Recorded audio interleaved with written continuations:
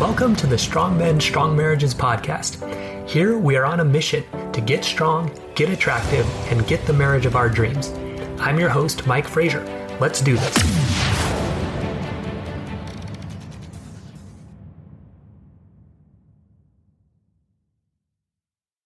All right, man. Welcome to today's episode of Strong Men, Strong Marriages.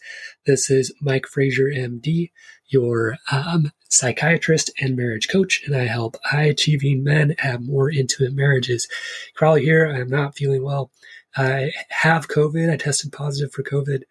I did not follow the advice of a lot of podcast people to have episodes kind of ready to go just in case I was sick or for some reason couldn't produce an episode in a particular week. So today is going to be very short. I just need to rest, but I'm just going to actually refer you to a different podcast this week that's about COVID. A friend of mine sent it to me once I got COVID, and it was really interesting, and I think you will get a lot out of it. So it's the Joe Rogan Experience, episode 1747 with Dr. Peter A. McCullough. So this is a guy, you'll hear his credentials on the episode, but very academically renowned, very intelligent guy. He's testified in Congress and in Texas as far as kind of what the strategy should be for COVID. Anyway, kind of some of the main takeaways are there's just a glaring lack of focus on treatment of COVID-19 to prevent hospitalizations and death. It's all about the vaccine. It's not about treating the patients, and that's a problem. If someone's sick, doctors, we should be focusing on treating people, right? Another big takeaway for me was that you cannot get COVID twice. He explains that maybe you know somebody that did or thinks they did.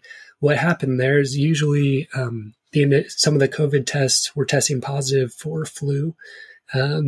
So once you get COVID, you're done, you're immune. So I'm looking forward to being immune to it because this has been awful. Like it knocked me out. I've been in bed past week.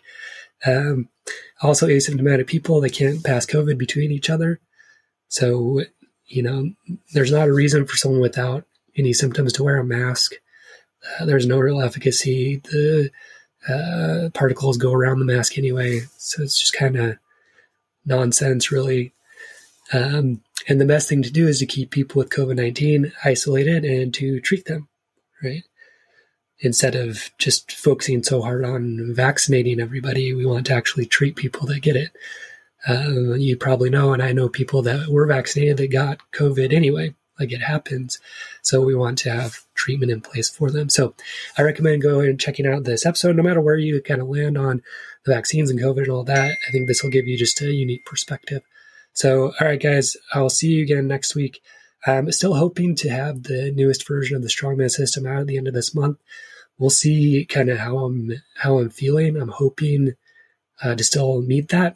It may have to be delayed a couple weeks. We'll see kind of how I'm feeling. But all right, guys, take care. Stay strong. We'll see you next episode. I hope you enjoyed today's episode.